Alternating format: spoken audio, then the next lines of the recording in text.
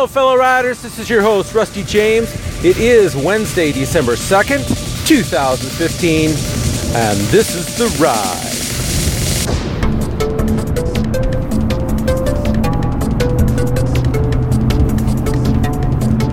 Good morning, everyone. How's everyone doing? Great. Glad to hear it. I'm doing okay, too. I'm doing better than fine, actually. Don't you just hate it when somebody says fine? How are you? Fine. Oh, I can't stand it. It's like an auto response. Doesn't mean anything. Doesn't mean a doggone anything, really. Now, I learned my lesson. When somebody would ask me that, I'd actually tell them how things were really going. And then I realized, well, they don't want to know. So that's why people say fine.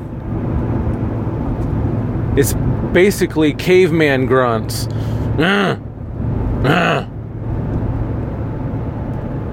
Because nobody's asking how you doing because they want to know. They're just caveman grunting. And then you're grunting back, fine.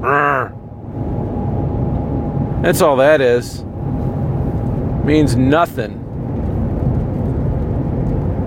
Isn't it nice when you come across somebody who says, you know, I've been really thinking about your situation.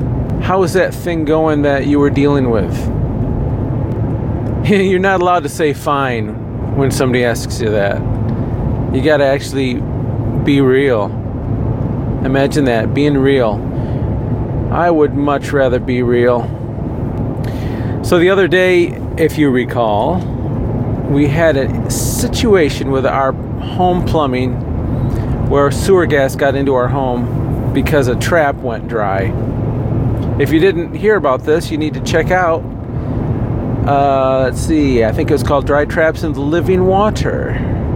It's the previous podcast to this one, but you should check it out. And then come back here and listen to the rest of this. But the deal was this. We took care of the traps, every one that we thought could have been a problem, by filling them with water. And the smell didn't go away. Now, we did make an effort to air out the house, but it wasn't long enough. It wasn't consistent enough. So we thought we had a deeper systemic problem. We thought maybe a stack vent for the plumbing system might have been blocked, causing improper flow of the water, which would in turn empty the traps all on their own, siphon them out, and you'd have the problem all over the place. But we couldn't get rid of the smell, and so we thought we had something more problematic. So the other day we brought in a plumber to look things over, and he says, you know what? I'm not finding it. It looks like you've taken care of your traps. The things that you had allowing stuff in, looks like you've taken care of. And we can't see a problem. So we're like, pay the man. And then we decided, okay, we're going to air this sucker out. Now, it's a good thing it wasn't like dead of winter. I don't know what it was, maybe 40 some degrees, I'm thinking. I think that we aired it out for a couple hours. We opened windows up and down, and the house got down to a nice 55 degrees inside, and it seemed to have maybe done the trick. But I was thinking about that whole process. I wasn't involved. Christy was doing that, but I know what she was doing. And I was thinking about that process. I'm thinking, you know, in order to get the smell out of the home, you can't just open the windows and wish it out. There's no motive force. There's nothing that would move that air. Now, if we had a winter storm going on with a blizzard, yeah, there'd be some air moving around. But even then, it's not directed out. You need to direct what's stinking out. And you need to allow what's blowing in. You see where I'm going with this? I know you do. That's the fresh wind of the Holy Spirit. It's not enough to just seal off the incoming traps so that you don't get the smell coming in. And it's not even enough to open the windows to let it blow out. You've got to let God in there to help do the motive force stuff, to help move it. See, as that's happening, what happened to the comfort of the house in my story? It went from comfortable to a little chilly. It might be a little uncomfortable as those things are leaving. You know, you have to set your environment differently to cleanse. So what do I mean by that? Well, let's say, and I can attest to this because this was part of my life growing up as a young person who knew better. But, you know, I would go out to the bars quite often when I was single and hanging with friends. Now, I'll admit, I was a fairly good boy. But what I realized was happening to me, this is a trap.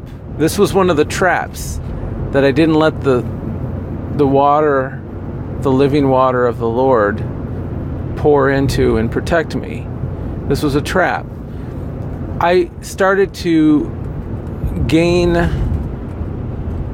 the thinking of those around me. Simple as that. Isn't that what happens? You know, our enemy whispers into our ear with his thinking and causes us to think certain ways. Well, I was in environments where the thinking that I had was being infected, more than affected, but infected by those around me. And for the most part, they were not thoughts that aligned with my Savior, with my Savior's thoughts for me. So they were at odds.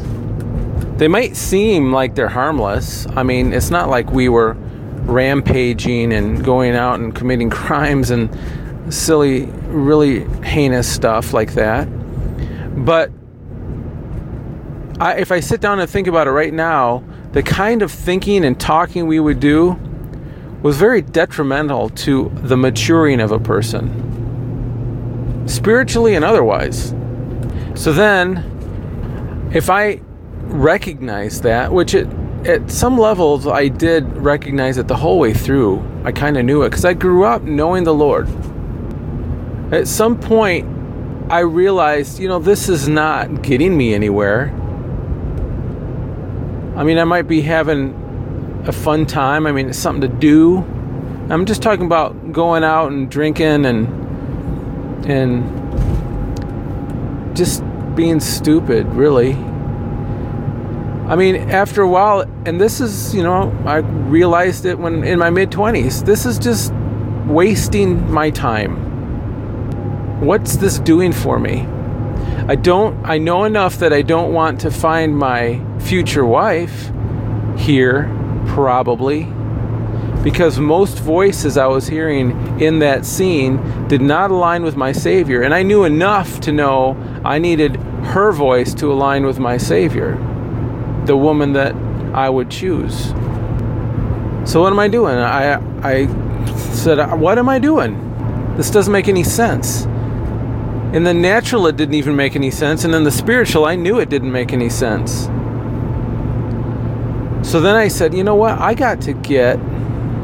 need to open my windows, because what's happening inside of me is just starting to smell. Took a while for me to recognize it, but when I did, I realized I got to get the windows open. But that wasn't enough. Like I said, I had to get the Holy Spirit flowing through me, blowing through me, clearing me out, clearing my head, giving me clarity.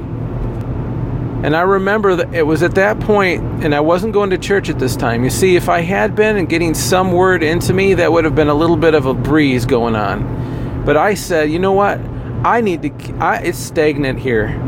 It's stagnant, and it's starting to smell, and I cannot mature this way. I know better. So then I found a church. I don't even remember how I found it. It was a small church in this town I was living in. And I developed a relationship with a pastor there, which was really awesome. I think he understood my situation. And that kind of got me on my feet, got me steady again a little bit. At this point, the breeze was kind of flowing through my house a little bit. But I needed to get something bigger going. Now, yesterday, Christy got a fan that would blow a room that had smell in it, and it would blow it out. And because all the windows were open, fresh air would come in to replace it. And it doesn't take long, but it does take some time, some constancy or consistency to move that air. And so in my walk, I knew that I needed more than just going to this church every week, and I needed something more. I needed to be actively ministering somehow. And you think, well, geez, isn't that for pastors and stuff? Nope. That's for every Christian. If you listen to this podcast for any length of time, you know you have a calling. You might be a pastor to one person. If you're a parent, you're definitely a pastor. You're a leader of a flock. Come on now. And God's placed you there. So no one is off the hook. But that's not a problem, because God gives you everything you need to minister greatly. So I knew I needed to minister somehow. I found a bigger church. Not that big is better. I'm just saying that I happened to find a church that was bigger,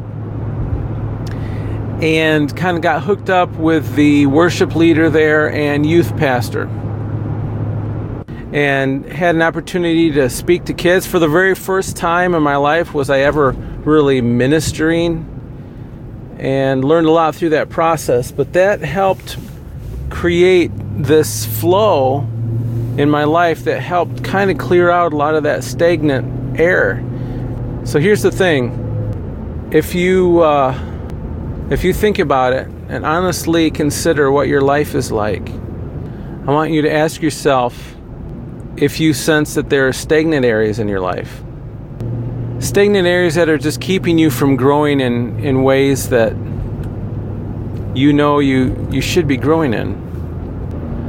Or maybe you've listened to this podcast and thought, you know what, those some of the things he's bringing up are great opportunities to grow in the Lord, and I just feel like I'm not there yet.